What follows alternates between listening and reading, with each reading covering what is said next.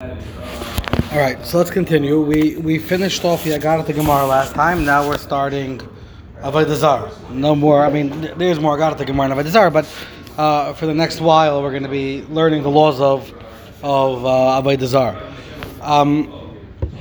For those who, this is for people listening to this, but for those who listen to the recordings, I'm sorry I haven't posted last Shiur yet. We had a big break also, some personal issues. But I will post both recordings tonight, hopefully, so anybody who wants to keep up can keep up. And Avram, this is important for you. Starting next week until the middle of August, we're going to have the Shiur on Zoom, because I'm going to America in a week and a half for about a month. So we're going to have the Shiur at the same time, but on Zoom. If I send you a link, you click it, it will turn on. I have it on the thing. I have it on here. Okay, I'll show you afterwards. But it'll be on Zoom for the next month, and then we're going to be back in person. Hopefully, back in the newly renovated base managers downstairs. That's our hope. That's our hope. All right, so let's start. So the Gemara goes back to the halacha that we learned in the Mishnah. Remember in the Mishnah, in a long time ago, there was a halacha that for 3 days before a non-Jewish festival, you're not allowed to do any business with them. You can't buy, sell, and there was a machlokas over there between Rashi and Tosfos. Rashi says the reason why you can't do any business is because at that time they're focused on their holiday and they're focused on their God, and there's a concern that through you giving them business, through lending them money or whatever it is, you will encourage them to thank God or thank whoever they're thanking, and through you the name of the idol worship will be mentioned. This is what Rashi brought. Even though we're going to see later in the Gemara, there's a machlokas about what the problem is, if it's because of liftei iver or it's because of this issue. Tosfos disagreed. Rabbeinu Tam brought a bunch of proofs where he said, no, the only prohibition is either giving something to them or selling something to them that they would use in the service of their idol. But general business, that's not what the Mishnah is talking about, because we know that we do this all the time. We're not going to be able to survive if we have such a broad law. And Rabbeinu Tam thought that wasn't the proper interpretation of the Mishnah. So now, hi Michael, how are you? So now the Gemara, which we just started. So the Gemara is now going back to the halacha of the Mishnah, and the Gemara says, okay, you can't do business with them. Gimel yamim aser lases v'lases imahem. You can't do business with them for 3 days. Umi ba'inan kulei hai. You need 3 days. They need 3 days to buy everything they need for Yom Tov. They're busy with their Yom Tov for 3 days before. Well, I know. I mean, as Jews, we spend a month before, right? So, I guess we kind of feel that the non-Jews have it more organized than the Jews. I'm not sure. But Tanan, this is a Mishnah in Sanhedrin. In Chulun. Be'arba prakim b'shana. And there are 4 periods of the year. Hamoicher behema lechaveirei tzarich le'hidiyah. So there's a halacha that says you're not allowed to slaughter a mother and a child animal on the same day. So this doesn't just, meaning the prohibition doesn't just affect a person who's doing both. Meaning, it's not that the prohibition isn't saying if you have the mother whose name is Betsy and the daughter whose name, I don't know, is there a Hebrew stereotypical animal name for a cow? Like in America it's Betsy, I don't know. No? Nachman. Okay, so you have, what? Shula? Okay, Shula. So you have Betsy and Shula, right? Betsy's the mother, Shula's the daughter cow, right? So the halacha is that even if it's not going to be the same person who slaughters both, there is still a prohibition to have them both slaughtered in one day. So if, let's say, Michael was making a barbecue and he slaughtered the mother, and I want to make the same barbecue the same day, I can't slaughter the daughter once I know he slaughtered the mother. So the halacha is, if you're someone who sells animals and you sold the mother, there are 4 periods a year where you have to assume that when somebody buys the daughter, they are going to slaughter her today. So meaning that you have to be worried that maybe you are causing the second person to transgress the prohibition of slaughtering a child the same day that the mother was slaughtered, or vice versa. So the Shach has an interesting question. The Shach says that it's clear that the halacha is only on the seller, meaning the animal seller, the animal trader, only he has to warn the buyer of the daughter that he has to be concerned. So the Shach has a question. He says, why? Why is it only on the seller? The buyer should have to worry. Every animal he buys, maybe somewhere in the world, the mother was sold the same day. So the Shach explains that the buyer doesn't have to worry about that because of a principle called sfek sveika. Sfek sveika means when you have double uncertainty, which doesn't always work this way, but there's under specific conditions, when you have two sfeikos, something is mutter. So what are the two sfeikos over here? Safek that this animal has a mother or a daughter alive, and even if they have a mother and daughter alive, who says they were slaughtered that day, right? So who says they were slaughtered that day? So there's a principle by Sfek Sveika that it has to be mesapech, meaning you have to be able to reason in both directions. So you have to be able to say, okay, so maybe the mother, maybe it wasn't slaughtered that day, but then you're stuck going the other way, right? You can't say, well, maybe it was slaughtered that day, but she doesn't have a baby, right? Because if it was slaughtered that day, then she has a baby. So there are people who ask on the Shach that this may not be a sfek sveika mesapech. It doesn't go both ways, but fine. So, yeah. We slaughtered a sheep one time, and we found out in the sheep that there was a baby in the sheep. Oh, okay. That's a very fascinating case. The case of a ben pakua. Oh, you took shechita, right? Fascinating case. What? Sort of, yeah. Did you actually shech? Would you still shech? If I brought you a sheep? I don't have the. Oh no, you didn't finish the process. Chicken. Oh, but you could check chickens. No, I don't have a. Oh, you have to get something. There was a course they did over here. So either way, yeah. So I'm sorry, Avram, you were saying so the sheep had a baby inside. Right. And so they had to find out whether the baby was kosher. Well, it definitely was kosher. But the mother was kosher because she had a moon. Oh, meaning if she was a treifa, there would have been a problem. Interesting. Okay. Yeah, ben pakua is a fascinating thing because that baby now, if it was alive and it walked around, it wouldn't need shechita anymore. You'd be able to kill it. It didn't walk. What? If it doesn't touch its feet off the ground, then. Before the shechita of the mother. Something like that. Right, because there was this interesting initiative at some point that to avoid all questions of treifos and milk. In America, a while ago, there was a big controversy with milking, with kosher milk, because there's a new procedure which they do to relieve bloating. I'm weak on the details. Basically, there's some medical procedure that they do to cows that, according to some opinions, could make many of them a treifa. So you're not allowed to drink milk from a cow that has a status of a treifa.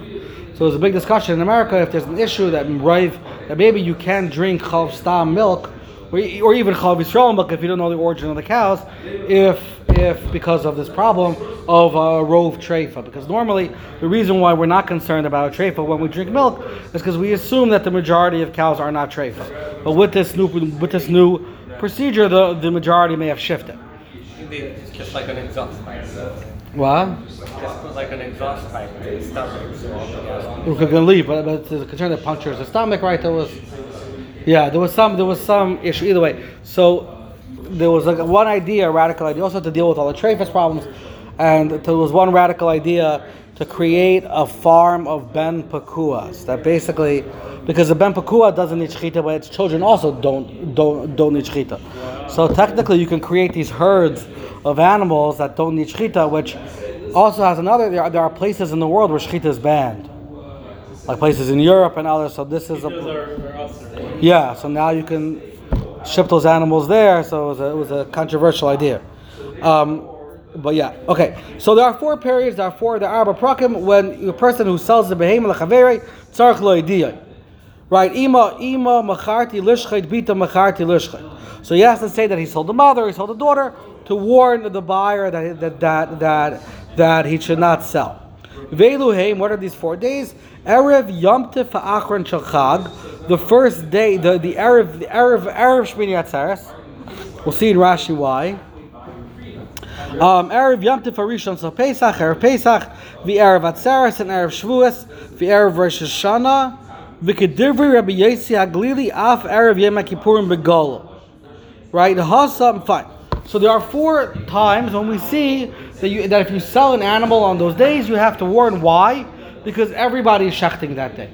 That's the day everybody shechts for Yom Tov. Right? On all those 4 days, Rashi over here says that Bahani Dalet Prakim Machzikinon Leila Inish the Kol Man de Zavin Behema Shachat Le B'Yayma. There's a chazaka that there's a kind of ironclad assumption that anybody who buys the animal that day is buying in order to slaughter it that day. And that's why he has to warn them. So it's very difficult to understand. What's the Gemara's kasha from here? The Gemara is asking that we said the non-Jews you have to worry 3 days before. But the Gemara says we see that by Jews you only have to worry 1 day before. Right? You only have to worry that day, Erev Yom Tov. They're only shechting for Chag on that Erev Yom Tov. So it's a very difficult question, right? The Gemara over there is saying, what the Gemara in Chulin is talking about is when you have to assume that the person will shech today for sure. So yes, if it's Erev Yom Tov, and if you prepare Yom Tov like my family, which means like the last minute, then yeah, we bought an animal that day to shech that day. But could be the bigger balabas, like the more organized people, buy their animals a week before, they shech them, they salt them, they store them, right? Or 2 days or 3 days before. The Gemara doesn't have a proof that people don't do it 3 days before. The Gemara just has a proof that if the person that if it's the day before, then it's for sure being shechted that day. But not that people don't buy 2 days before. So I'm surprised. I looked around at a lot of Rishonim, a lot of Achrayim. Well, it's a probability thing. That what? If they buy it 3 days before, then it's 1 out of 3 days. If they buy it the day before, then it's that day. No, so you're right. So if they buy it 3 days before, it could be the reason why you don't have to inform them is because there's a probability that there's only a 33% chance they're going to be shut. Well, actually, it's not, right? It's you need in order for it to be a problem, you need both of them to be shechted on the same day, right? So it's 2 independent events, right? Each with probability 1/3. So it's actually 1/9. Really hope I got this math right, because my father listens to this Shiur. Am I right? Right? It's 1/9, right? So there's a 1/9 probability that they're going to be shechted the same day, as opposed to the day before. There's a 1 probability, right? It's 100%. So that's why you have to be modia them. But for a non-Jew, right, who's buying the tzarchei achag, maybe the organized people do buy 3 days before, and they keep it at home or whatever. So I looked everywhere. I couldn't find anybody who answers this question. I don't know why. It seems to me a very obvious question. I didn't see anybody who asked it. Maybe they celebrate leading up to it versus Jews that celebrate. What? Maybe they have celebration today and then like right. Meaning the structure of the holiday is different. Yeah. So we're going to get to that, but the question of the Gemara's question was that somehow we can make a correlation. We can say, well, if the Jews only buy the day before, then the non-Jews also only buy the day before. And where are we proving that Jews only buy the day before? That everyone's in Agustin, right? That we prove it from this halacha that if you buy the day before, you have to notify. What I'm saying is that there's no proof from there because it could be. They didn't have refrigerators. No, so that's fine, but like it sounds. So maybe they bought it alive the day before, and meat can last for a day, in the right storage. So it's hard. The fact that it's mukhrach from this Gemara that everyone only buys the day before, I don't know. I didn't see the rye, but you're right. There is an assumption in the Gemara that the reason why you have to eat Maidia is because people only bought for Shechita a day before, and then that's when you have to be worried. So, I don't know. Fine. So the Gemara says weiter. The Gemara says, okay, how do we answer this question? The Gemara says, ever the Gemara, no. The lahakrova beaten plus a so when you're bringing for a korban, you need 3 days. And for achila sagi b'yayma. So when you're shechting it to eat, you only need 1 day. But when you're doing it for hakrava, you need 3 days. So the Gemara's assumption right now is the reason why you need 3 days is because you need more time. Rashi says la hakrava la avodas kechavim. He spends 3 days looking for the animal. He doesn't go last day. He spends 3 days to find the right animal, and we're going to see the main reason why is because he wants to be able to check it for mumim, for injuries. So the Gemara says, fine. So Gemara says, okay, it's enough for only 3 days for a korban. We know that there's a halacha that you're supposed to start learning the Hilchas HaPesach before Pesach, 30 days before. So this Gemara is very difficult because that halacha we've always associated with the halachas of learning Hilchas Pesach. The Gemara over here is saying no, it all has to do with the korban. And Taisva speaks this out explicitly. Taisva says, "V'yafal pi shegam ata she'ein korban shoyelim b'ilchas ha'pesach kaidem lamed yaim." There's a halacha in Shulchan Aruch, right? That shloshim yaim kaidem l'chag ha'pesach. You're supposed to start, dealing with Chag HaPesach, and the halacha of Kimcha de Pescha, right? Is all brought down over there, even though we have no korban anymore. Taisva says, "B'kol makom ikar hatakana ala korban nesakna." Kedar Martaima beParakama de Pesachim Sharei Navi Oimin de Pesach Rishon Umazra Pesach Sheni, because the main source for this 30-day halacha comes from the Gemara that says that on Pesach Rishon they used to say that they used to warn people to get ready if they needed Pesach Sheni to get ready for Pesach Sheni, and the only thing which we celebrate on Pesach Sheni was the korban. So therefore, Taisvis is saying the Iker halacha is about the korban, and it's very difficult to understand this Taisvis, right? We really the Gemara. The main thing is the korban. We're asking a question because of the korban. What takes 30 days about a korban? If you look, even in Pesach Mitzrayim, where they had to watch the korban, it was 4 days. Right? It's very hard to understand why they need 30 days. And if the 30 days is for the korban, how did they get from the korban to the halacha we have today of Hilchas Pesach? The other thing that's interesting is that if you look in Shulchan Aruch and in Torah and in Beis Yosef, nobody brings this source down. They all bring as down as a halacha, all about learning about Pesach. Nothing to do with the korban. Fine. But the Gemara says non-Jews should have to do 30 days before. We should be worried that it takes them a full month to go buy a korban. Yeah. The real, let's say the source is from Korban Pesach, but there's also the rest of the halachas. Right, so I'm saying, so that's what Tais is saying, that they got, like, the Iker Takana was there, and then they shifted. It's just funny that, like, and everyone who brings the halacha down, the Paiskim, it's so obvious. like, yeah, just they're bringing it down, they don't mention the korban piece at all. It's just weird. Okay, so the Gemara says a very interesting thing. The Gemara says, sorry, so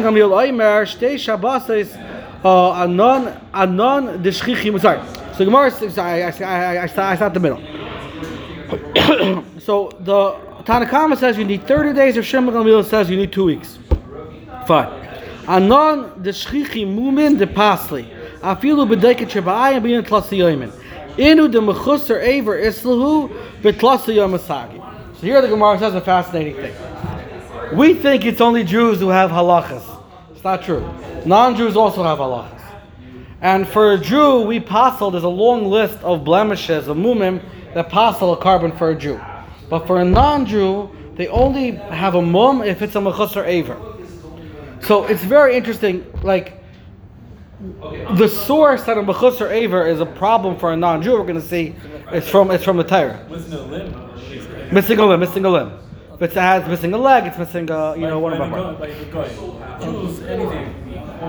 Yeah. So over here the Gemara says, right? Minayin l'chusar aver the aser lebnei nayach d'chsiv mikol achai mikol basar shnayim mikol. Amr Torah. So it's talking about by nayach. When Nayach was bringing the animals into the teva, Amr Torah haba behema shechayin roshay varin shalom. So there's a source by the teva that when it talks about shnayim that they were bringing in the animals, there's a source that they had to be brought in completely, not missing any limbs. Rashi over here says the aser l'bnei nayach lehakriv legavaya, to bring up to HaKadosh Baruch Hu, the dunya de karbanis shenagu aveiseim l'shamayim him noyagim l'avayis kechavim shalahem. So Rashi teaches you a piece of anthropology. Okay, the source of non-Jewish karbanos comes from a holy place. Their ancestors used to bring karbanos on the bama to HaKadosh Baruch Hu, and they followed the halachas that were given to Noach, that it can't be mechusar aver. So the non-Jewish ancestors, meaning the non-Jews, even though today they're bringing up their karbanos to Avodah Zarah, the tradition which they got from their God-fearing ancestors who used to bring them up to Hashem on a bama, meaning to say, a non-Jew who brings his korban to the Beis HaMikdash has to worry about all the movement. But a non-Jew who brings up his korban on a bama, right, meaning somewhere in his backyard, he sacrifices to God, only has to worry about it missing a limb. So they adopted the halachos, the traditions of their ancestors, even though now they do it for Avodah Zarah. So it's an interesting piece of anthropology. Okay? But that's the Gemara's assumption. Now, it's a very, very difficult concept because we know that the non-Jews were asr, it was asr for them to bring a korban with b'chusar aver. What's the source? The source, it says shnayim, right? There's a basic question over here. The animals that we're talking about by they bring two were the non-kosher animals. And we know that a non-Jew cannot bring a pig as a korban. So how could it be that the source for what's kosher or not kosher by the karbanos are from a non-kosher animal?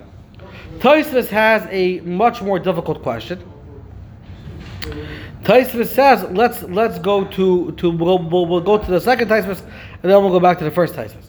The second Tosfos says, "B'nayil b'chusar aver she'asar lebnei nayach yesh ledaktek miloshen asar shehu iser gama." It is absolutely forbidden for a non-Jew to bring an animal as a sacrifice. That's b'chusar aver. Tosfos is saying it's an iser d'oraisa. The Rambam does not bring this halacha, neither does the Rif. The Mefarshim explain that the Rambam says it's iser d'rabanan. It's not iser d'oraisa. Meaning they had a tradition like this, it was iser d'rabanan, this was common practice, but the Torah never asered it. What's the Rambam source? The Rambam source is from Tosfos' next question. V'tema, Tosfos asks the question, My taiba leichoshev leibahadei zayin mitzvah shenetztavu. We know that there are 7 mitzvahs b'nei Noach, right? Don't kill, dinim, arayah, sever menachai. Why is there's no mitzvah in the 7 mitzvahs b'nei Noach? Don't bring a korban. That's mechusar aver. So Tosfos first tries to say ve'ein lomar mishom there's harte like siva behedya. Don't say the reason is because the prohibition is not stated explicitly. Ha miklal hein ata shemei alav. From the fact that you should bring a full korban, you're able to derive a prohibition that you can't bring a korban mechusar aver. Kedarshinan mikol eitz hagan achol teichel. You could eat from all the gates hagan, and that was the prohibition that you can't eat from the eitz hadas.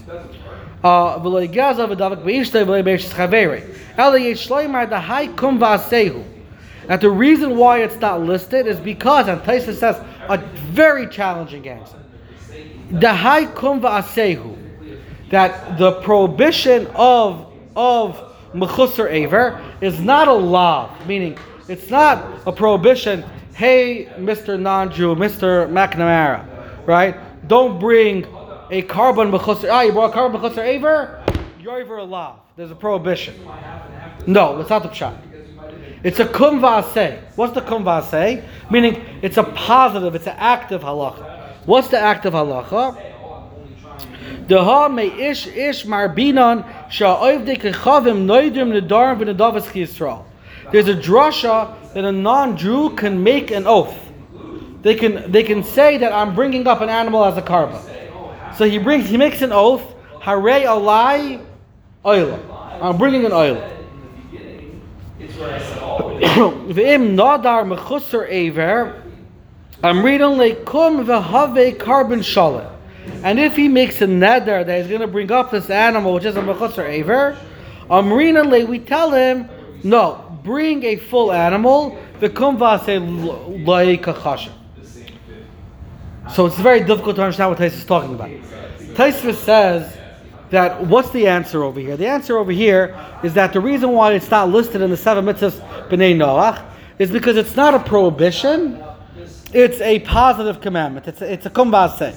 What's the kum v'aseh? The kum v'aseh is when he makes a neder to bring up a animal, which is mechusar aver, then the animal which then we tell him, no, bring a animal that's not mechusar aver.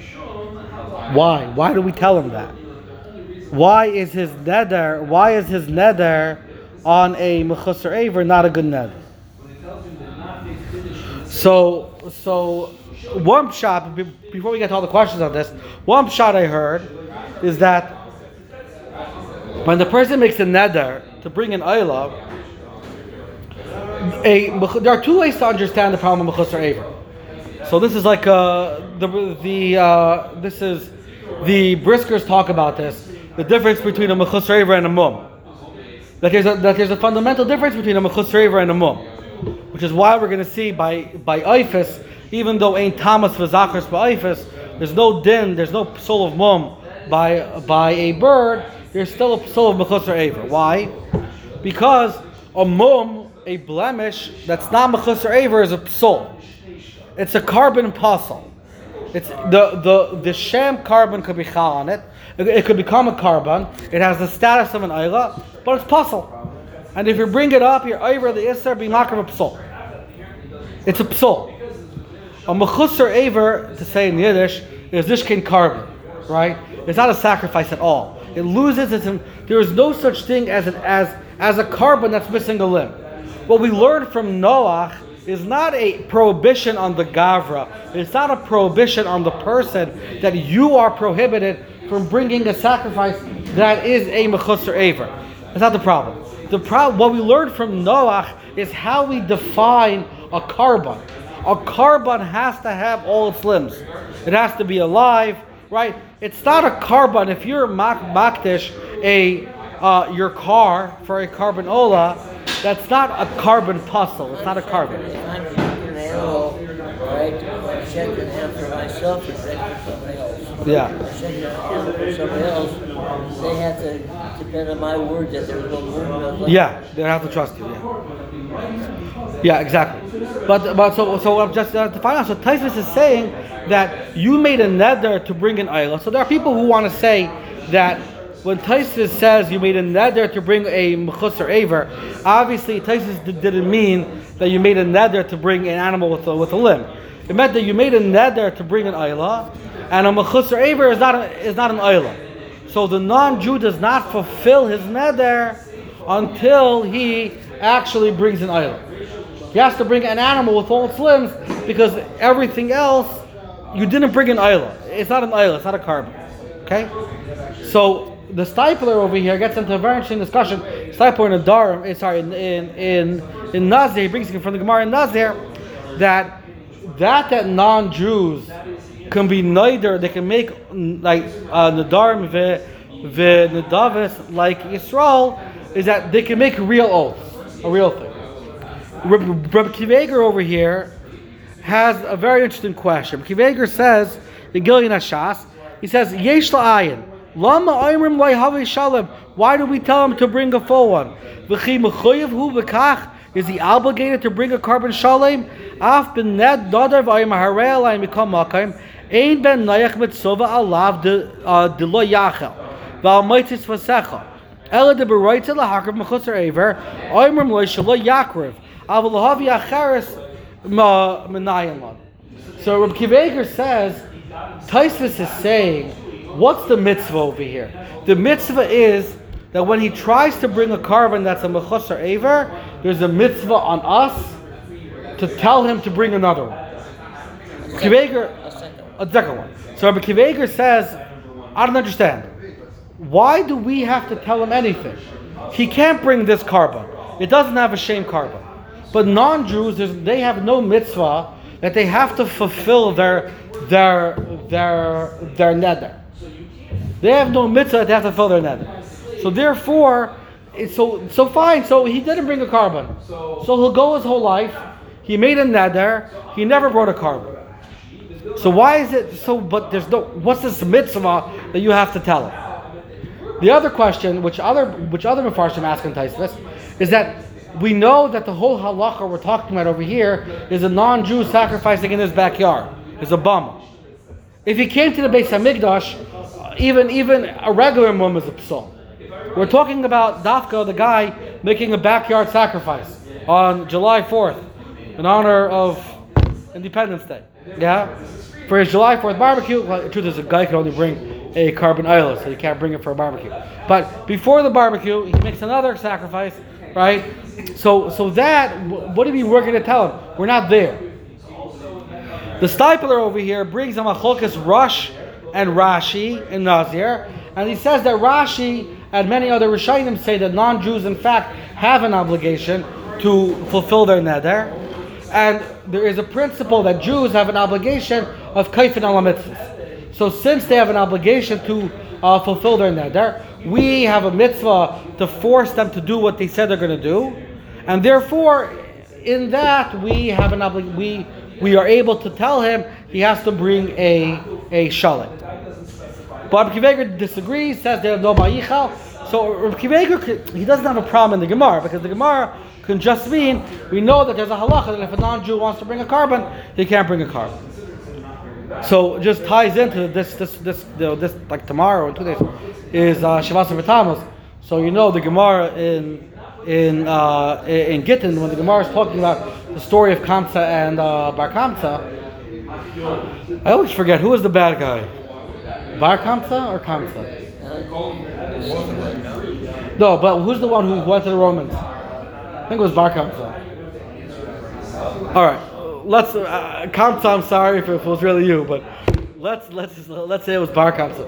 So when he brought the korban from the Roman governor, he knew that it says he inflicted a mum in its eye because he knew that non-Jews don't consider that to be a mum. But for Jews it is a mum. And since they were bringing it to the Beis Hamikdash, it was also to bring it. So that's why they weren't able to bring it. Happens to be halachically they were able to bring it because it was pekuach nefesh. But it's a very, very, very fascinating lesson in the Gemara over there. The reason why the Gemara, it's a very nice Gemara in Gittin. It covers 2 blot. The Gemara goes through the whole story of the destruction of the second Beis Hamikdash. And the Gemara over there, like in every section, lists a different cause for why the Beis Hamikdash was destroyed. So because of Kamsa and Bar Kamsa, and then it brings Mipnei, the anava of a certain member of the Sanhedrin, the Beis Hamikdash was destroyed.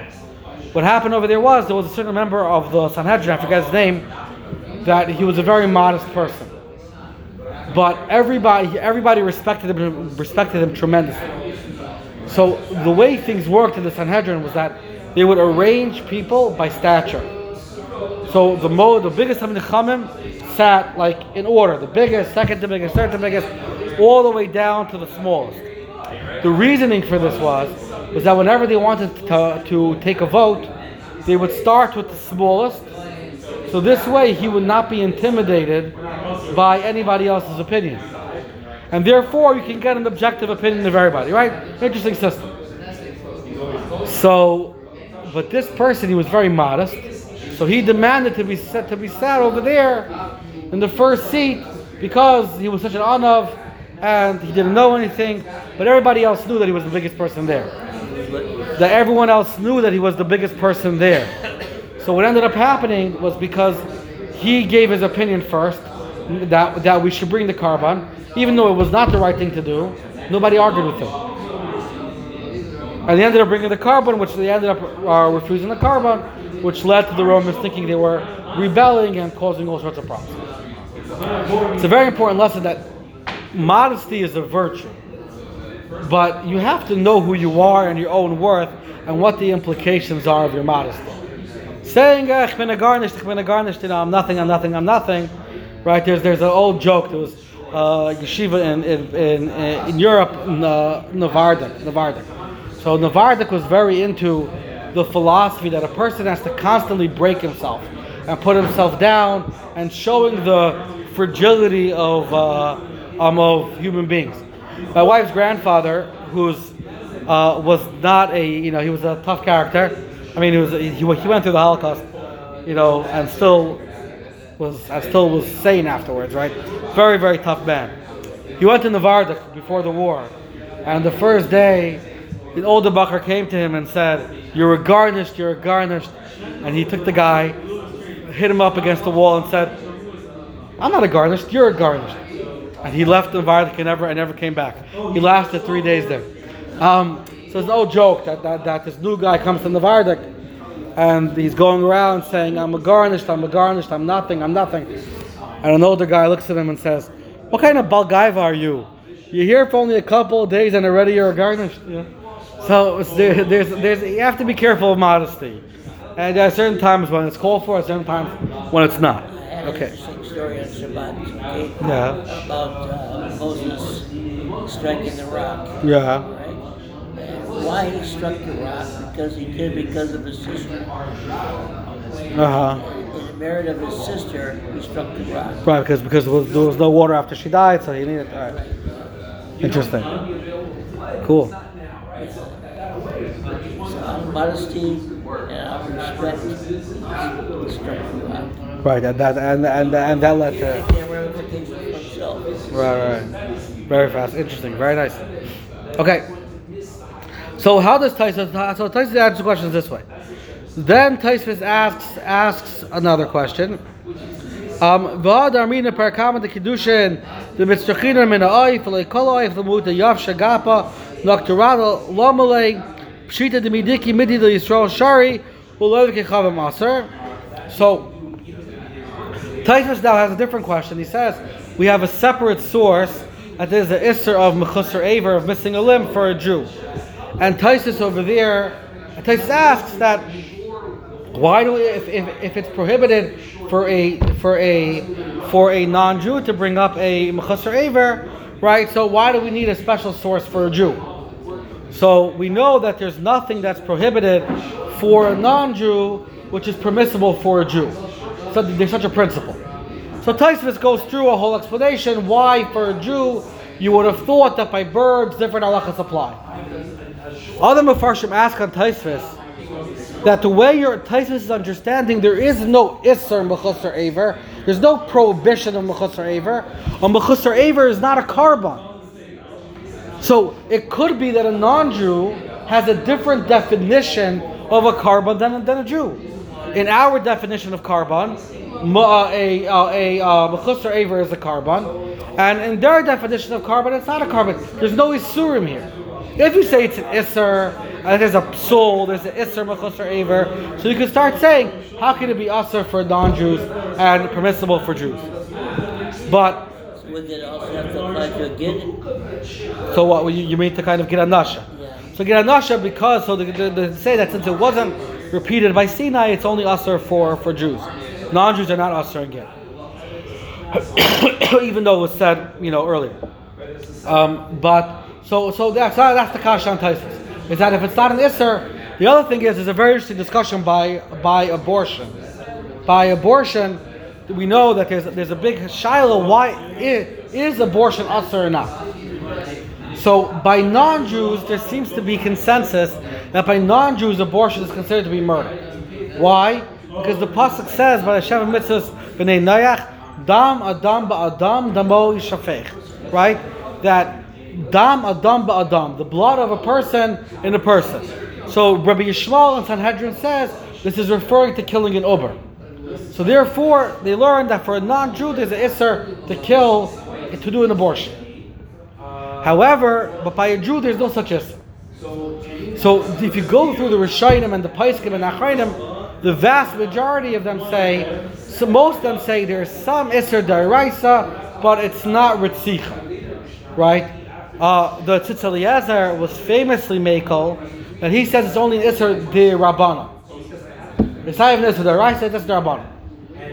There's the Reb Shlomo Zalman Auerbach says it's isser d'oraisa, but maybe it's a say, maybe it's a lois say. So in Israel, because of that, even in the kind of the fromest paiskim, they're much more makel on abortion. In America, Ramesha held, because of this Gemara, how could it be that something is asur for non-Jews and mutter for Jews? So if it's asur for non-Jews because of Ritzicha, it must be asur for Jews as well because of Ritzicha. And Ramesha wrote to the Tzitz Eliezer, he says, how could you possibly allow abortion? We have this Gemara. So the Tzitz Eliezer said a very big chiddush. He says that even if something is just asur d'rabbanan, it's still considered to be that it's asur for Jews as well. Meaning that this concept in the Gemara, that how could something be permissible for Jews if it's forbidden for non-Jews, doesn't mean to say that it's like a kal v'chomer, that there's a source from it. It just means that it must be that the act itself is something wrong, and therefore there needs to be some sort of isser. So the Tzitz Eliezer said it's fine if it's isser the rabbanan as well.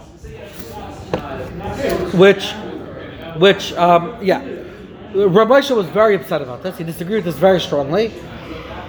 Rabbi Moshe brought a bunch of other rayas for abortion as being isser d'oraisa. Most of his other rayas are very difficult to understand. He has a raya from a Rambam where the Rambam says if they're about to execute a woman and she goes into labor, they should wait for the baby to be born before they're executing because the baby is a separate entity. So Moshe says, look, you see that that a baby is a separate thing. Problem is that the Rambam right before says that if she hadn't yet gone into labor, you do kill her, even though she has the baby. And the Gemara is over there very clear that the reason why once it goes into labor, then the baby is showing agency. So the baby is no longer just a limb of the mother. So the Ramesha is very challenging. It's a very difficult Ramesha. Ramesha is very, very machmer in abortion. He wasn't a shochet. Abortion. Okay, but Moshe was not a shochet. Ramesha was not a shochet, no. How can you rule if he's not a shochet? Abortion is not about shechting. Abortion is about killing the... so Ramesha was a posek. He was the biggest posek in America. So in America, posek tend to be machmer. I know cases when my father-in-law had to for abortion for one of the people he was dealing with. He went to Reb Zalman Nechemia Goldberg. Reb Shlomo Zalman Auerbach was known for saying that if a case was very dire, but he felt it couldn't be mater, he said, "Go talk to the Tzitz Eliezer. Ask him the shayla. I can't be mater. Go talk to the Tzitz Eliezer." There was a Rabbi Asher told me there was a story that there was a woman in severe mental illness, and she got pregnant, and Reb Elyashiv said that she must get an abortion for mental illness. But again, it goes either way, right? I remember a long time ago I gave a shiur on abortion in Stony Brook. I went through all the shittas, and when I was a very liberal crowd, so when I was done, they said, okay, basically Judaism says abortions are okay. And it's like, no, that's not the takeaway. Okay, so Moshe said that's why dafka in the case of rodef, you are allowed to do it, because by a rodef is a heter on ritzicha. But rodef is a very kind of severe case. So let's say for a isotopic pregnancy, or a pregnancy where the egg gets implanted in the wrong place, which will kill the woman, then everyone allows abortion. The Christians don't. I had a neighbor when I was growing up in Lakewood. His name is he's still alive, Baruch Hashem. Is Dov Nissen. What happened was his mother, they were driving when she was heavily pregnant with him, and they got, and it's not my fault. And they got into a car accident, and they rushed her to a hospital. It turned out it was a Catholic hospital, and the Catholic hospital has a rule that you save the mother over the baby. You let the baby die. You don't try to save the baby. You save the mother. And it was a real mess that the baby survived over there. So that's why they call them blemish. And the Catholics are very strict. Yeah. In fact, from Jews who need abortions in America often have to go to different states in order to be able to get late-term abortions, which are mutter lahalacha and not mutter in many states. So in New Mexico, they allow late-state abortions. So when I was there for the summer as a rabbi there, I was told that like people may call you to ask you to help them bury the embryo because from Jews come from Brooklyn to New Mexico to get late-term abortions. Okay, we got off topic. We're going to stop here, and we will continue with Hashem next week.